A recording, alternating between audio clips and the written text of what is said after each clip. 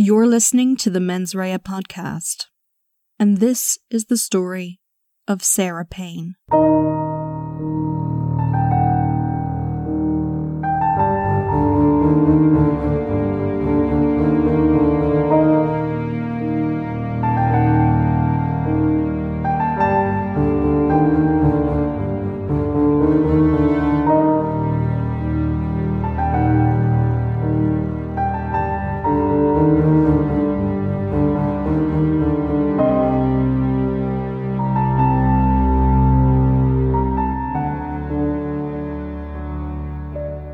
Sarah Payne was born on the 13th of October 1991. She was a lovely, easy baby and a fun child to be around. Her parents, Michael and Sarah, met while they were both in school, and they started dating. They fell in love and quickly started a family. They had 2 sons and then daughter Sarah, followed by little sister Charlotte, all within a few years. They both came from working class backgrounds, but as a family they always got by and had a good support system from their own families. Sarah worked in pubs mainly, and Mike had initially worked in off-licenses like his parents had done, but started exhibiting signs of mental health problems and was eventually diagnosed with manic depression. But despite these problems, the Paynes had a very busy family life and eventually, after many moves, settled in a 3-bedroom council house in Arch Road in Hersham. They'd moved about a lot while Mike was managing off-licenses, but they'd moved back to Walton, the town that they were from, when he began having health difficulties in order to be closer to family and support.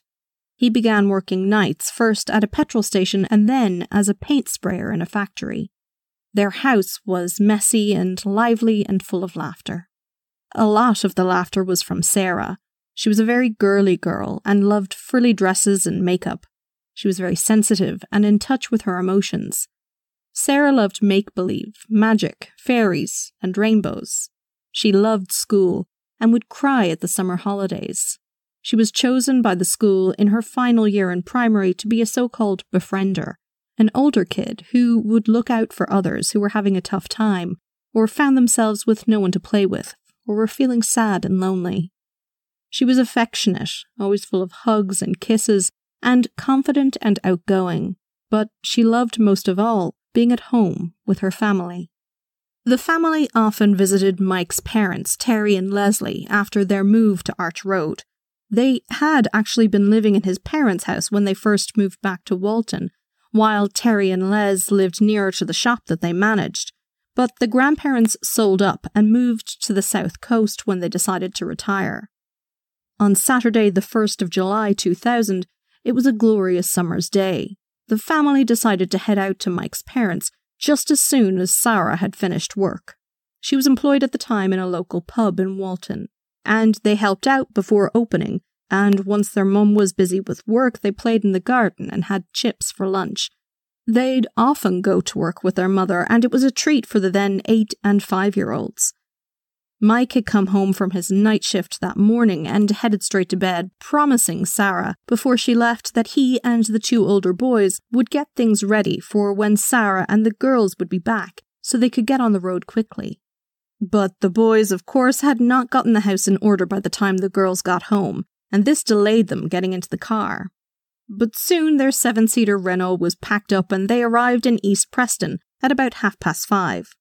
The drive had been a little tense, given that Sarah was annoyed that the boys hadn't been pulling their weight. Terry and Les lived on a private estate in an area called Kingston Gorse, which was decidedly rural, despite being so near to the coastal towns.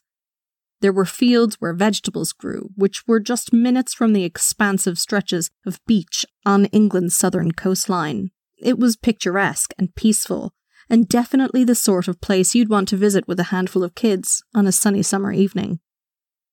The family were welcomed into the house, and little Sarah went about trying to break the tension that had built up from the car. She gave everyone little notes saying how much she loved them, and proceeded to eat all of her dinner, despite the fact that it was shepherd's pie, and she didn't like it. She wanted everyone to be happy again, and over the next hour or so, with her help, the family relaxed. After dinner, Terry asked Sarah and Mike if they'd like to go for a walk. One of his friends was doing up a house nearby, and he wanted to show them how well the work was coming along. The kids wanted to go too, jumping at the chance to get out of the house.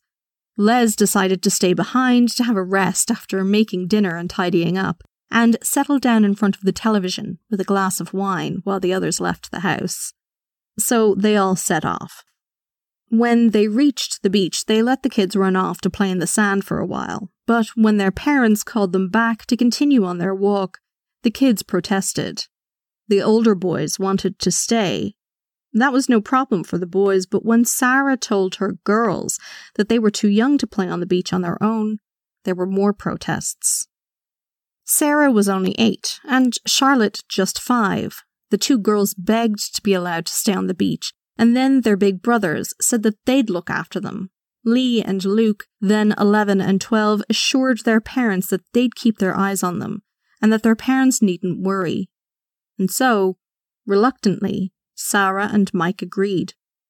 They'd have to let them play by themselves eventually, and the beach was nearly empty. The two older boys would look after them. It was still bright outside, and there were 4 of them.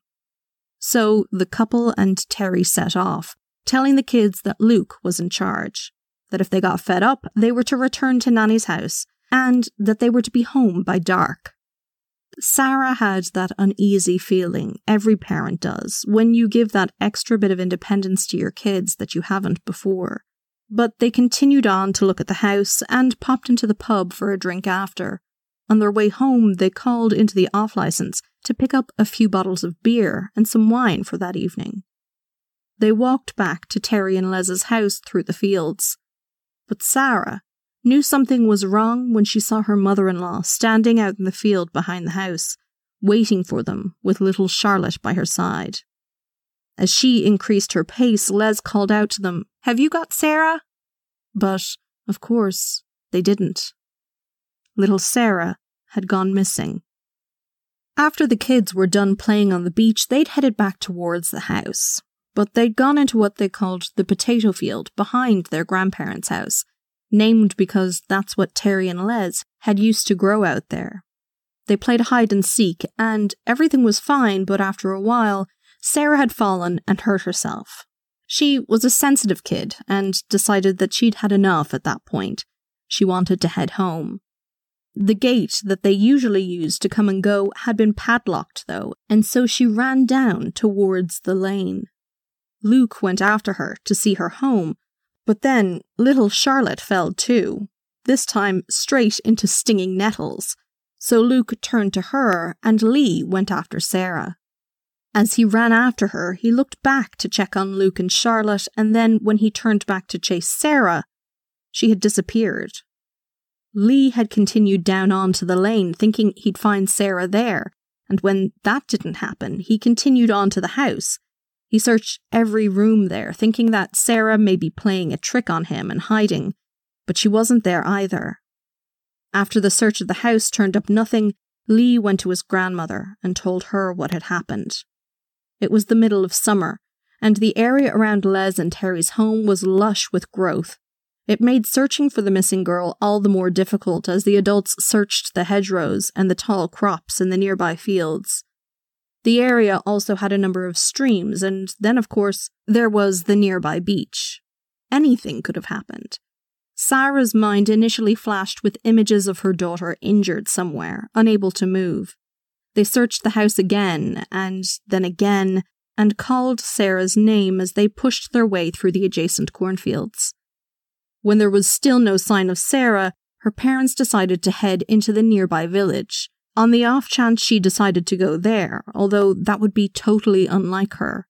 It was getting dark at that stage, and Sarah wasn't fond of nighttime. She'd be frightened being alone in the dark. To get their car out, they'd had to ask neighbours who were having a party to have their guests move their cars, and at that point the neighbours decided to end the party and help search for Sarah. Terry and Sarah got into the car and began driving. When they reached the village, they stopped people as they saw them, asking if they'd seen a little girl, 8, with blonde hair.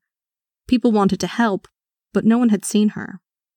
When Sarah and Terry got back to the house, there was still no sign of Sarah, so they rang the police. She'd been missing for nearly 2 hours, and police arrived within 10 minutes of the 999 call. Police searches for the girl immediately began, with police out in fields and in the house, and a helicopter fitted with infrared searchlights was brought in.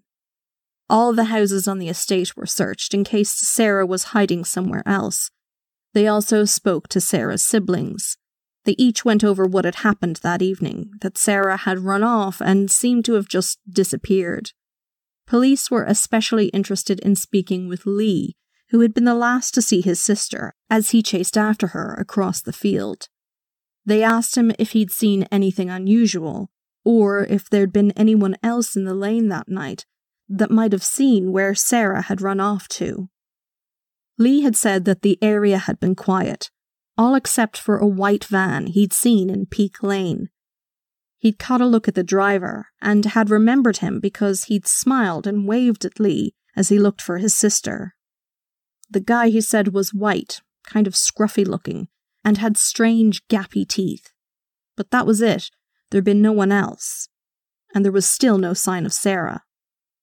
Because Lee was the only real witness to the sudden disappearance of his younger sister, police asked that he not be questioned about what had happened or what he had seen by the rest of the family, so as to make sure his recollection wasn't influenced by later conversations. Lee would spend the following days trying to cope with the guilt and anger and responsibility he felt for whatever had befallen Sarah. The searches for Sarah continued until 1 a.m., when they were suspended for the night. Police sent the Payne family home to get some rest. They put the kids to sleep in the room that they all shared when visiting Mike's parents, but the adults sat downstairs together, unable to sleep. They left the front door of the house open, in case Sarah was to return. Her mum wanted her to know that they'd been out looking for her, and that they were waiting for her to come back. Before the sun was even up, Sarah left the house and went searching yet again in the adjacent fields for her daughter. She called out Sarah's name over and over, but eventually collapsed in tears. She sat there racked with sobs until the police arrived and found her there. They brought her back to the house and gave her some tea, before introducing them to their family liaison officers, or FLOs, Dave Dowell and Sean Scott. These two officers would be the ones to keep the Payne family up to date with what was going on in the search, and would be available for the family to ask questions and so on. Shortly after, the police assembled nearby. Around 150 officers would take part in a thorough search of the area. They were matched in numbers by members of the public who had come to help. The family were asked to stay in the house and wait. And so they did. They waited as people formed lines and slowly and methodically crossed the fields, looking for any sign of Sarah. The helicopter with infrared was out yet again, and a tracker dog was brought in to see if it could pick up Sarah's scent in the field or in the lane. But there was no sign of her. The search went on that day for a full 12 hours, and no evidence of where Sarah had been or where she was found. The next morning, Monday, the FLOs called to the house to ask Sarah and Mike if they would be willing to make a public appeal. The search was ongoing, but if they could go on television and ask for the public's help, it might bring in some leads. And so later that day, the couple headed to Littlehampton Police Station to face the cameras. But before they began the press conference, the senior investigating officer, Alan Ladley, sat them down and broke the news that police had in fact arrested someone the night before. Sarah and Mike asked who the person was, and they were told only that it was a man who had been in the area at the time Sarah disappeared. The police said that they couldn't give any more details to them for operational reasons. All they could say was that someone was in custody and was being questioned. Then Sarah's stricken parents, who hadn't slept or washed in days and who'd barely eaten, sat in front of cameras. Sarah told the gathered press that Sarah was their little princess, that her siblings missed her dearly, and that she was a soft, gentle girl. She then appealed for anyone with any information, anything at all, to come forward. Maybe it was just that they saw a little girl alone that day. Even then, ring the police. The day after that, the family liaison officers arrived back at the house with more news about the man that had been questioned. They had something that they needed to tell Mike and Sarah before they heard it in the press. The man that they'd picked up was a convicted sex offender. He'd abducted a 9-year-old girl who he'd assaulted before letting go a number of years before. Nothing was certain, but if this was in fact the person responsible for Sarah's disappearance, then there was hope that Sarah was still out there somewhere. He'd let the other girl go after all. The police investigation had come across this man's name when they carried out a fairly standard list-making procedure. A senior police officer had pulled together the names of 12 men in the general area who had convictions for sex offences, while door-knocking and field searches were ongoing to try and locate Sarah. At the top of the list that was drawn up was the name Roy Whiting. This was the man that was being questioned. He had been convicted of kidnap and sexual assault in 1994. In that attack, the little girl had been walking home with 2 other girls when Whiting had pulled up in his red Fiat and threatened them all with a knife. He'd grabbed for the girls, and 2 struggled free, but Whiting had managed to throw the 9-year-old into his car. Then he'd driven to an isolated place and assaulted her. After that, he dumped her on the side of the road, alone, just a short distance from her home, to fend for herself. The girl gave police her abductor's description, and police tracked him down. Whiting was given a 4-year sentence for that attack, after a psychologist gave evidence that Whiting was not actually a paedophile, but had simply snapped. Whiting entered prison with a promise that he would undergo therapy, but he never did, not wanting to brand himself a paedophile while he was inside. Because of that, he served just an extra 7 months. And he was back on the streets in just over 2 years. After that, he underwent supervision for just 4 months. This story struck police as very similar to the possible scenario that they were looking at with Sarah Payne. She was around the same age, and her brother had described seeing a white van in the area. Whiting owned a white Fiat Ducato van at the time. Quickly, police had called around to his dingy flat to find out what he'd been up to when Sarah had gone missing. He told them that he'd driven aimlessly around the coastal area that Saturday night, ending up in Hove at a fun fair. He said he'd gotten home at about 8, just after the abduction had taken place, and that he'd gone to bed at 9. Of course, he lived alone, and there was no way for him to verify this. Police asked him what he'd been wearing that day, and he said a white shirt, which he'd left in the van. What struck police most, alongside the very flimsy account of his whereabouts at the time of the crime, was the lack of concern shown by Whiting about the missing girl. On top of that, he seemed edgy and agitated.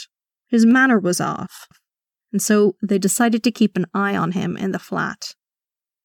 After they'd left, though, not realizing that he was under surveillance, he was seen going out to his van, which was parked around the corner from the flat.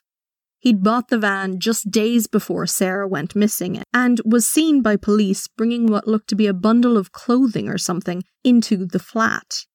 A frantic call was made to the detective sergeant, and senior officers arrived back at the location as Whiting was sitting in the front of his van, about to drive off.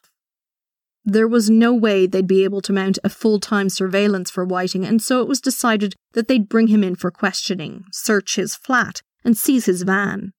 He was asked to present the clothing he'd worn that Saturday, and he handed over a black t-shirt and another white one, which had obviously been recently washed, or perhaps purchased. While being held in Bognor Regis police station, Whiting responded simply no comment to each question put to him.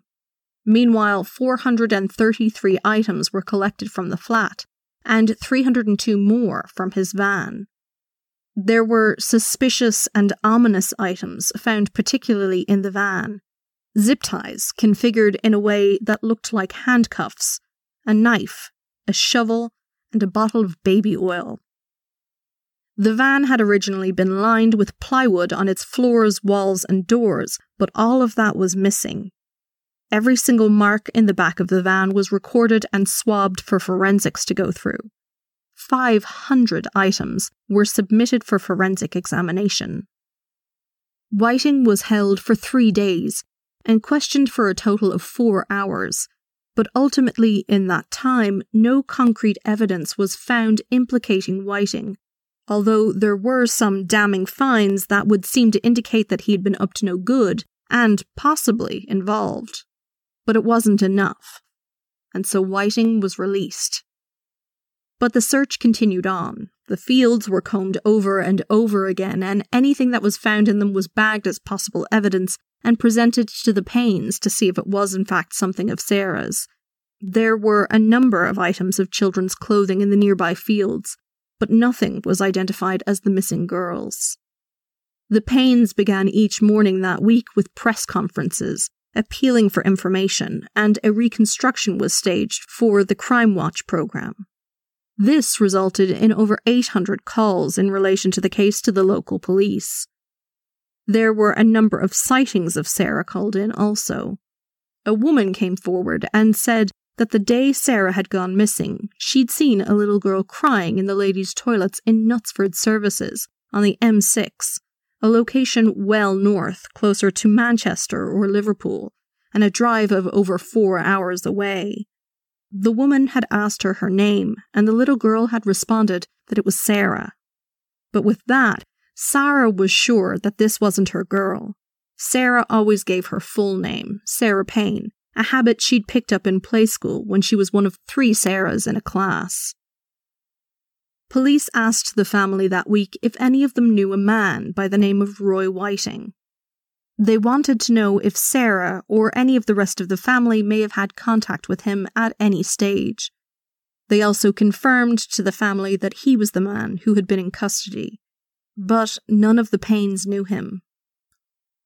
But as the searches continued, despite the fact there'd been no indication of where Sarah was or what might have happened to her, police seemed hopeful that she might still be returned home alive.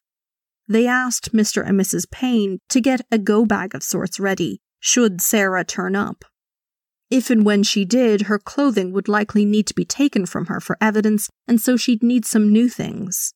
Sarah went out and filled the bag with new clothing that she thought Sarah would like.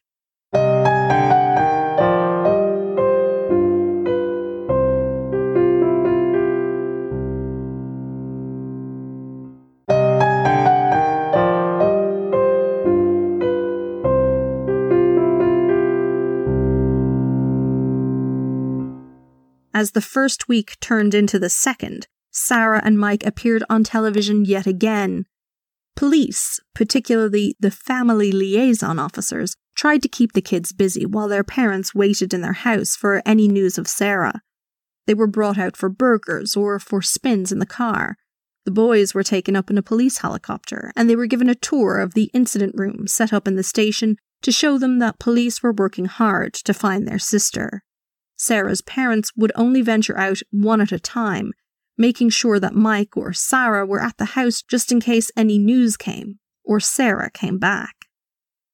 And so, on Monday the 17th of July, 2.5 weeks after Sarah's disappearance, Sean, one of the FLOs, knocked on the door of Terry and Les's house, where the Paynes had decided to stay until Sarah was found.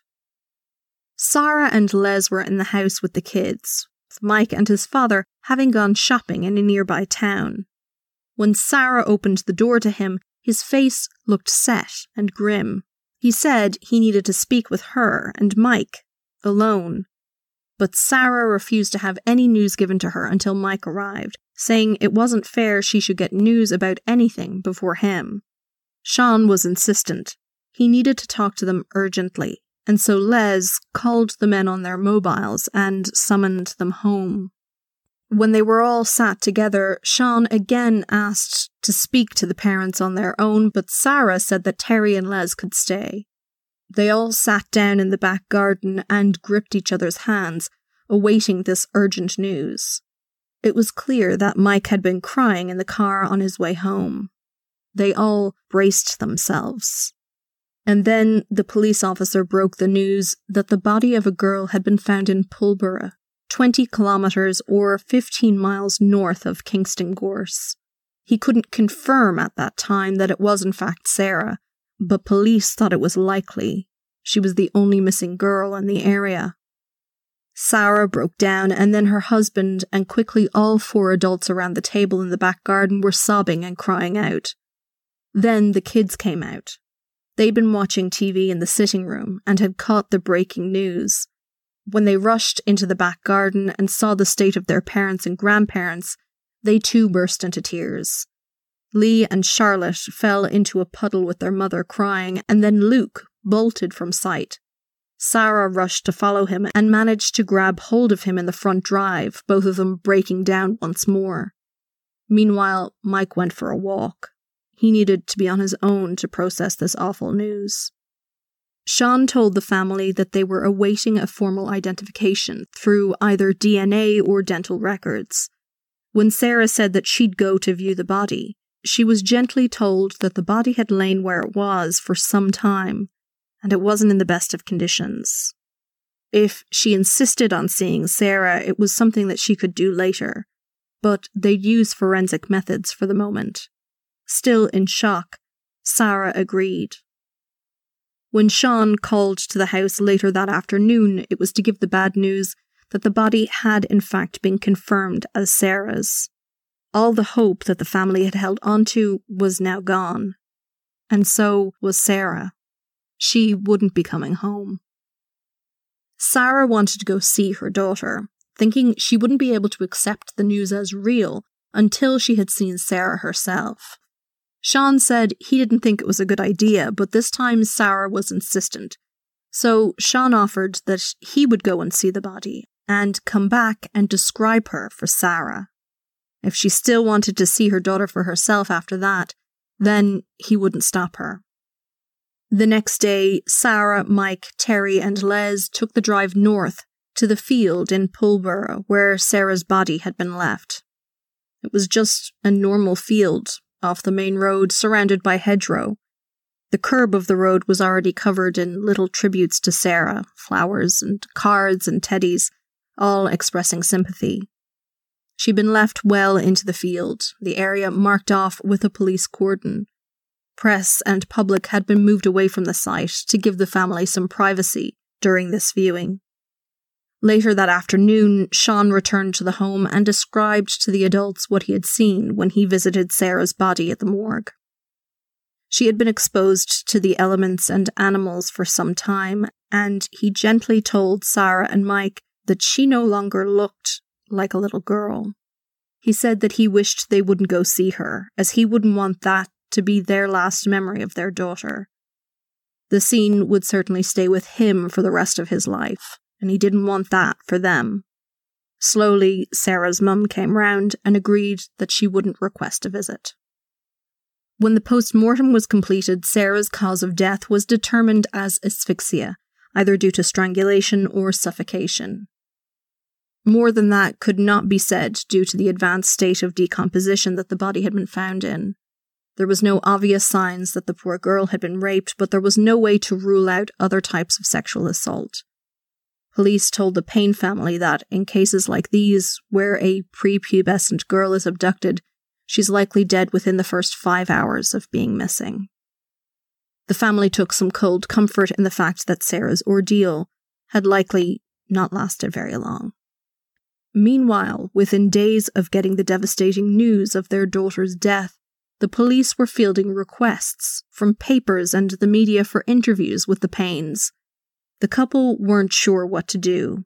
Mike was against it, but Sarah said that the media had helped them get the word out about Sarah and was more open to the idea.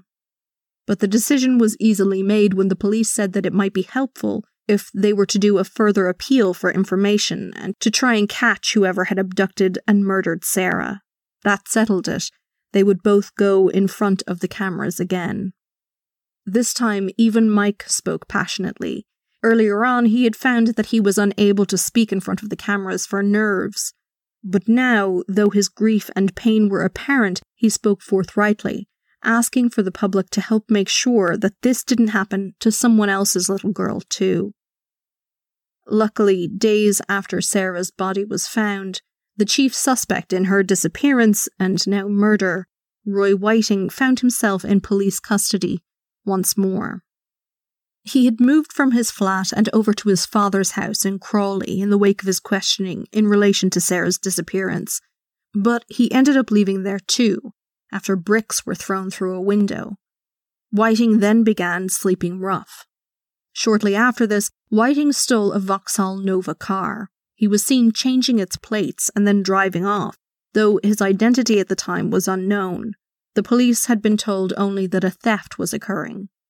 A marked patrol car was sent to stop him, which resulted in a high-speed chase. At one point, Whiting reversed down a dual carriageway, travelling in the wrong direction at speed. In a documentary called The Murder of Sarah Payne, the police officer in pursuit described his behaviour as driving like an absolute maniac.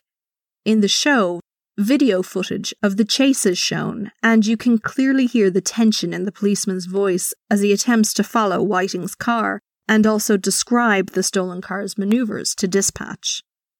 Eventually, Whiting pulled over to a petrol station and jumped out of the car. He then ran off into adjoining fields, but his path was blocked by other police that had been sent to apprehend him, and he was arrested. For this, Whiting went to jail for 22 months. Now the investigation into the murder of Sarah Payne could continue safe in the knowledge that the main suspect was behind bars for the moment, and that children were safe from him for now.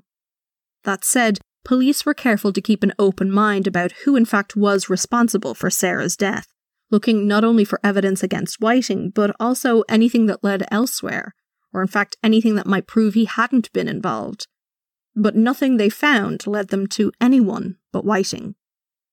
Information about him began to trickle in. He had worked on Golden Avenue in Kingston, a short distance on foot from Peak Lane where Sarah had gone missing, and he had been known to walk his dog in the field behind Terry and Les's home. He was brought in for questioning again while in custody on the 31st of July, but he was once more uncooperative and replied no comment throughout, on advice of his solicitor. Privately, the Paynes were also planning a memorial service for Sarah. They had no idea when her body might be released to them, and so in the meantime, they thought it right to have a service for her in order to focus their grief. They also decided to open the service to the public that had supported them so fully during the search for their missing daughter. It was scheduled for the 12th of August, to take place in Guildford Cathedral, which was about halfway between Kingston and Pulborough, and large enough to hold a few hundred people who would gather to remember Sarah and the short but joyful life she had lived. They would have a private funeral for the family only at a later date, whenever Sarah was released back to them. In the meantime, they went about organising her memorial, asking people who had actually known Sarah to speak during the service, rather than have a vicar do it. They also asked people to wear bright colours rather than mourning black, to reflect Sarah's bright personality. That Saturday in August, when the family arrived at the cathedral, they were surprised to find that there were near to 1,000 people waiting to pay their respects. Along with friends, family, and colleagues were members of the police force, people from Sarah's school, and hundreds of people who were strangers to the family, but were compelled all the same by their story and by poor Sarah's fate to attend. After a moving service which consisted of people who knew and loved Sarah, who had tried to describe her essence to those gathered, the Paynes had opted to stay with Mike's parents in Kingston Gorse while the investigation was ongoing, and while Sarah's body lay in the mortuary in Sussex. But just after the memorial service, they got news that Sarah's body was going to be released to them for burial. They wanted this to happen back home, in their local church in Hersham, but they hadn't been back to the house on Arch Road. The place had been cleaned in the meantime, and all of Sarah's things had been carefully packed away, but the thoughts of returning to the house without her were nearly unbearable. Relatives rang the council in Surrey and explained the situation to them, who agreed to rehouse the Paynes in a new home. Again, relatives arranged the move so that Sarah and Mike needn't worry about it. Sarah's things were neatly put into boxes and labelled so that they wouldn't be opened in error and cause upset. The funeral was set to take place in St. Peter's Church on the 31st of August, with the family only arriving in their new home the night before. The next morning, people began arriving and they walked in procession behind a horse-drawn hearse to the church. The streets were lined with local people out to pay their respects, and the whole village more or less closed down. As the Paynes were mourning and trying to figure out how to continue on with their lives without little Sarah in it, the investigation into her abduction and murder continued. The police had Whiting behind bars, but they would need physical evidence to make a strong case against Whiting for Sarah's murder. The results of forensic testing of fibres found on Sarah's body and clothing began coming through in December of 2000. There were microscopic red fibres found in the Velcro of Sarah's shoe, which were identical to a red sweater found in Whiting's van. A blue fibre, again found on her shoe, matched a curtain that had been found in Whiting's van. More of the red fibres from the sweater were found in Sarah's hair, and more fibres found there matched a pair of socks in the van and the front seat cover. By the end of December, the 30 hairs found on the red sweater in question had been tested. Only one had contained DNA material, but that DNA was 100% matched to Sarah Payne. On the 6th of February 2001, Whiting was charged with kidnap and murder. Again, when questioned, he consistently responded, "No comment." He appeared in Lewes Crown Court on the 19th of February. Sarah Payne's parents attended the hearing too. The court was crowded with press as usual, and extra police had been tasked in case there were protesters at the court, given the nature of the crimes Whiting was charged with and the public outrage in its wake. Whiting's solicitor indicated that they were not entering an official plea at that time, but told the court that it was likely to be a not guilty plea, and that they would be requesting time to prepare the defence case. Whiting was granted legal aid and was remanded in custody. He sat in court disinterested throughout, never looking at the Payne family and yawning when the judge adjourned the case. His affect was one of boredom and a lack of concern at the proceedings as a whole. It didn't look like he cared. Not even a little bit.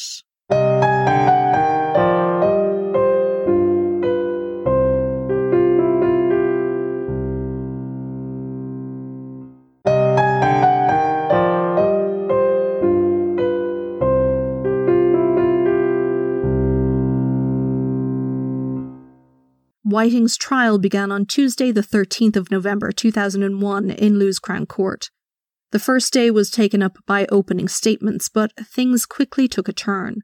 One of the jurors was known to Les, Sarah Payne's grandmother. The woman was a girlfriend of someone Les worked with. The jury had to be discharged, and the whole thing had to start over. With the second jury seated, and after opening statements, the first witness for the Crown was Sarah Payne's mother. She had been excluded from the courtroom for the first few days of trial while the lawyers were setting up their cases, but after this she would be able to sit next to her husband and face Roy Whiting, the man accused of murdering her daughter.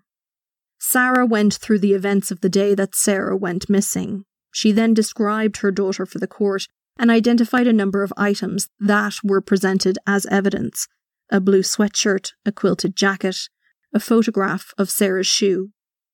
After sitting in the witness box, holding back tears for half an hour, Sarah left, staring down Whiting, while he refused to meet her eye. She cried outside in the hallway, but she had to pull herself together quickly. Her son Lee was giving evidence next by video link, and she needed to be in the court to support him. Though he wouldn't see her, he'd know she was there. Before that, though, the screens in the courtroom were used to show the police interviews that had been conducted with both Lee and Luke the day after Sarah went missing. The court heard from the boys about playing in the field, about Sarah getting hurt and running off, and Lee chasing after her, and his description of the man. When the screens flicked to him, sitting in a room outside the courtroom, he was asked how far away he'd been from the van. but he was insistent he'd been quite close to the driver of the van and he'd seen him clearly, and his description was accurate: a scruffy man with greasy hair, wearing a red and black check shirt over a white one. Lee said he'd needed a shave and had very white-looking eyes. The family had up until this point been unable to talk to one another about this evidence, given that Sarah and Lee were going to be witnesses in the trial. With that duty over now, they'd be able to talk about their sister and daughter as they wished. But the family remained tense over the next few days. There was little relief now that they had finished giving their own evidence, as all of the forensic evidence was presented to the court. All the fibre evidence, from collection to testing, was presented, tying Sarah to the van and Whiting to the van and the body of Sarah Payne. A police archaeologist gave evidence about the place that Sarah's body had been found. She had been placed naked into a shallow grave in a field, a few metres from the roadside. The archaeologist told the court that the small hole could have been dug in less than 5 minutes. A worker at the farm also took the stand to describe discovering Sarah's body in the field, and the rope, shovel and zip ties were presented to the court as evidence after they were found in the cab of Whiting's van. Men who had worked with Whiting told the court that they knew him to be a quiet man, a loner with few friends, and a friend who'd run into him the weekend that Sarah was taken said he'd been surprised to find his usually grubby and dirty friend looked as if he'd been quote-unquote steam cleaned that day. A police doctor also described 3 small, fresh-looking scratches that he observed on Whiting after his initial arrest in July of 2000. They were on his chest and arm, and Whiting had not been able to explain where they came from. He'd later tell the police he hadn't even noticed them. During the course of the police investigation, they'd received 100 messages per day, which they then had to sort through. Amongst all this, there was one significant find. Deborah Bray lived 3 miles from the field where Sarah was ultimately found. She was driving home 2 days after Sarah's disappearance when she saw a child's shoe in the middle of the road. It was a strange sight, as the shoe looked to be brand new. She thought maybe some little girl had thrown it from a car window. She told the court that this shoe had sat in the road for a number of days. She had seen it a few times as she drove by, and then it seemed to have disappeared. Deborah assumed it had been picked up by its owner.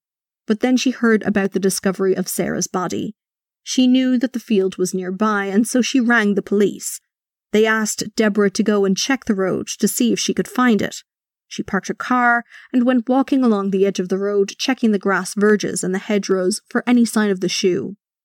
Eventually, Deborah found the shiny black girl's sandal with a Velcro strap. She carefully picked it up, trying her best not to touch it any more than she had to, and put it in her car, after which she drove straight to the police station with it. It was in fact Sarah's shoe, and the Velcro strap had contained all of those fibres. The Crown case culminated with the evidence of Vesna Jirovic, the pathologist who had performed Sarah's autopsy. She dispassionately presented her evidence regarding the disposal of Sarah's body and the condition it had been found in. The details were too much for the Paynes, who had to leave the courtroom as Dr. Jirovic described her findings. She said that Sarah Payne had had a violent death, caused by asphyxia during the course of a sexually motivated crime. Forensics made up the majority of the Crown's case against Whiting, and so once the pathologist was finished delivering her findings, the Crown turned the case over to the defence. And so, on Tuesday the 4th of December, Roy Whiting took to the stand. His lawyer questioned him quickly, asking him to run through his movements on the day Sarah disappeared. He told the court that he'd spent the day driving around. He'd gone to 3 parks, a lake, a funfair, and the beach. He said he'd been bored and wanted time on his own to think. He had a lot on his mind. He was contemplating either moving house or changing his job, and he wanted to mull it over, he said. He outright denied having any contact with Sarah Payne. He said he'd had nothing whatsoever to do with the girl or her disappearance and death. The next day would be less straightforward. His cross-examination was thorough and pointed. Why had Whiting not given a full account of his day when asked by the police if he was innocent? When Whiting said he didn't think he'd be believed, Timothy Langdale for the Crown outright accused him of killing Sarah Payne. Whiting insisted that that's why he couldn't have been transparent with the police. And Langdale retorted that he was actually attempting to cover up his crime.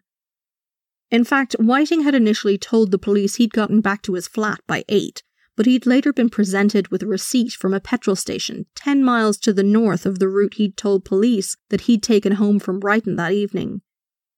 When Langdale asked him directly why, when Whiting was questioned on his whereabouts that night, he hadn't told police that he'd been miles from the area Sarah was abducted from, and he had a receipt to prove it, Whiting said he had no answer for that. Langdale then pointed out that the location of the Buck Barn garage was in fact quite near to Pulborough, where Sarah's body had been found, and this put Whiting there close to 10 o'clock, much later than he'd admitted being away from home that night. It was incriminating, and that's why he hadn't said anything when police had shown the receipt to them during the interview, weeks before Sarah's body had been found. He'd known where she was before the police did, and therefore he'd known that the receipt was significant for that reason. Whiting was adamant that he'd made changes to the inside of the van the morning before Sarah went missing, saying he'd stripped out the plywood panelling, changed the back doors and power washed the interior before Sarah had been abducted, rather than the morning after. The Crown maintained that he had in fact done all this after in an attempt to cover up his crime. When each piece of evidence was put to him, Whiting maintained it was an unfortunate coincidence that pointed towards him.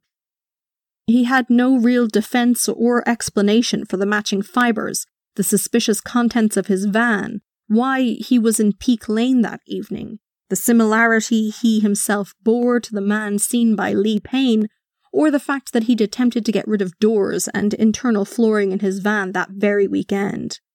He vehemently denied that he'd been out prowling for a girl to snatch. He'd gone to places where you'd be likely to find kids, parks, the beach, even a fun fair. And with that, Whiting's defence concluded, and the jury were sent out to deliberate. They deliberated for 8 hours and 40 minutes over 3 days before returning with their verdict. They found Roy Whiting guilty of the murder of Sarah Payne. With that done, Mr. Langdale was finally able to tell the court, and more importantly the jury, about Whiting's previous conviction for kidnap and sexual assault. That girl's parents had sat in the crowd of the courtroom to see the man who had hurt their daughter put back behind bars where he belonged. In sentencing, the judge turned to Whiting and said, quote, "You are indeed an evil man. You were in no way mentally unwell. I have seen you for a month, and in my view you were a glib and cunning liar. I have a psychiatrist's report which assists me, and a psychiatrist who saw you in June 1995 said you are a high-risk repeat offender. How right he was. My judgment is that you are, and will remain, an absolute menace to any little girl." End quote. The mandatory life sentence was handed down with a recommendation for Whiting to serve a full life tariff. As Whiting was led from the courtroom, Terry Payne, Sarah's grandfather, shouted at him, quote, "I hope you rot," and Mike cursed at him. Home Secretary David Blunkett ordered that Whiting must serve a minimum of 50 years. But just shortly after this, the European Court of Human Rights handed down a ruling that would affect how its signatory countries handled life sentences such as these. The ECHR and its court are completely separate entities from the European Union, which has its own courts of justice. The European Convention on Human Rights was formed in 1959 under the Council of Europe and today has 47 party states to the convention. Cases are taken by individuals against a party state that is alleged to have breached the various rights contained in the convention document itself, and after all other legal routes within that state have been exhausted. In this case, Anderson versus the UK, it was found by the ECHR judges that politicians making a final decision on the minimum tariff a convicted person might serve infringed upon their rights. This ruling resulted in Whiting applying to the Court of Appeal and having a new minimum tariff set by a judge of that court. His new minimum sentence was 40 years. He will not be considered for possible release until 2041, when he will be 82 years old. Roy Whiting now spends his days in prison building intricate models from matchsticks, and though he tries to keep himself to himself, he remains a target inside. He's been attacked at least 3 times so far. In 2001, he was slashed by a razor by another inmate. Then, in 2002, he was stabbed in the eye with a sharpened toilet brush. In early 2019, he was beaten with a flask by another inmate.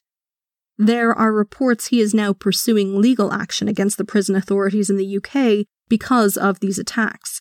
He says that he is a quote-unquote marked man and is looking for compensation for the injuries he has suffered. He claims to be fearful of his life and describes himself as a dead man walking. If he was to win his suit and be awarded compensation, it would mean that he wouldn't need to work in prison and would not have to leave his cell, making it harder for the other inmates to get at him. Michael and Sarah Payne presented a united front in the wake of their daughter's death and Whiting's trial, as Sarah continued her campaign to allow parents access to information about violent sexual child predators living in their areas. But behind closed doors, things weren't going well. Despite the fact that the couple went on to have another child, a baby girl, a few years after Sarah's death, their relationship was strained. Michael's mental health was failing, and both of them took to drinking to cope with the pain of losing their eldest daughter. The couple eventually split up. Sarah's siblings, now grown up, some of them with families of their own, spoke about their guilt over what had happened to Sarah. They all felt somehow responsible for her abduction and have spent years trying to work through that guilt. Sarah Payne's details were found in notes kept by Glenn Mulcair, the private investigator employed by the News of the World whose methods sparked the phone hacking scandal in the UK, which resulted in the Leveson report and the closure of that paper. Rebecca Brooks, who would appear daily on TV screens during the inquiry, was counted as a close friend by Ms. Payne, who said that News of the World had in fact supplied Sarah with her mobile phone for 11 years in order to help her coordinate the campaign for Sarah's Law. Sarah was close to the team at News of the World, and Rebecca Brooks called her a quote-unquote dear friend. In fact, when the paper wound up, Sarah wrote a farewell column in the final edition of the paper, thanking the team for all their help over the years and saying that she had become friends with the staff there. Sarah Payne was made an MBE for services to child protection in 2008. Her efforts to have disclosure of paedophiles' names to concerned parents was successful, and in 2011 the disclosure scheme was rolled out. Parents now had the right to go to their local police station and get information about people in their neighbourhood on the sex offenders list, if they had contact with children. Though this scheme has come under criticism for not going far enough, and conversely, for going too far for too little benefit to the public. It's not as all-encompassing as Megan's Law in the US, and police only give out information in circumstances where 1, it's requested, and 2, it's deemed appropriate. Those who campaigned for Sarah's Law say that this doesn't go far enough to protect children living in an area where there's a dangerous sex offender living. On the other hand, advocates for offenders say that there are already child safeguarding frameworks in existence, and making information like this available to the public is of limited value and is not a particularly effective way of making sure kids are safe, given that it can make people targets of vigilante violence. John Brown of the National Society of Prevention for Cruelty to Children in the UK said, quote, Sarah's Law is not a silver bullet to end child abuse, and giving the public information about where sex offenders live is just one part of the jigsaw. Informing the public of their whereabouts has to be done properly, professionally, and judged on a case-by-case basis. Forcing a child abuser underground because of fear of vigilante attacks won't make children safer, as the authorities lose track of them. End quote. It's a balancing act. Thank you for listening to Mens Rea, a true crime podcast. if you like what you heard, don't forget to subscribe and give a 5-star rating. Or honestly, just tell a friend. That really is the easiest way to support your favourite podcasts. You can find us on Facebook, Twitter and Instagram at mensreapod, or you can send an email to mensreapod@gmail.com. I love hearing from you, so do get in touch. You'll make my day. This podcast is made possible in part from generous donations by supporters on Patreon. Special thanks this week to Anya Corbett, Amy Doherty, Glenda Hayes, Louise O'Hare and Nathan Flood. Thanks so much for your support, guys. Patrons get exclusive Mens Rea bonus episodes, a monthly court roundup called In Brief, and extra stories in the form of guilt trips. There's also merch and my undying love, so check it out. Our theme music is Quinn's song The Dance Begins by Kevin MacLeod. This podcast was researched, written and produced by me, your host, Sinead. All sources for today's episode can be found in the show notes or on our website, www.mensreapod.com. Till next time, don't do anything I wouldn't do.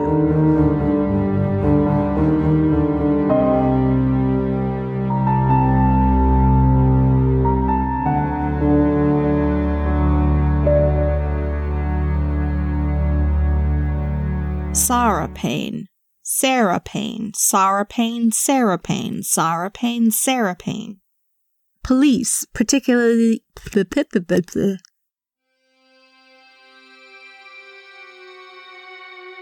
If you're looking for something different, Murder Mile covers the untold, unsolved and long-forgotten murders in London's West End. It's researched using the original police investigation files, it's presented as a dramatisation, and it focuses on the victims' lives in an honest, detailed and sympathetic way. Murder Mile is about life, not lunatics. So if you love true crime stories about real murders by regular people in everyday places, then Murder Mile is just for you. Murder Mile was nominated one of the best British true crime podcasts of 2018. So if you love things a little bit different, try Murder Mile.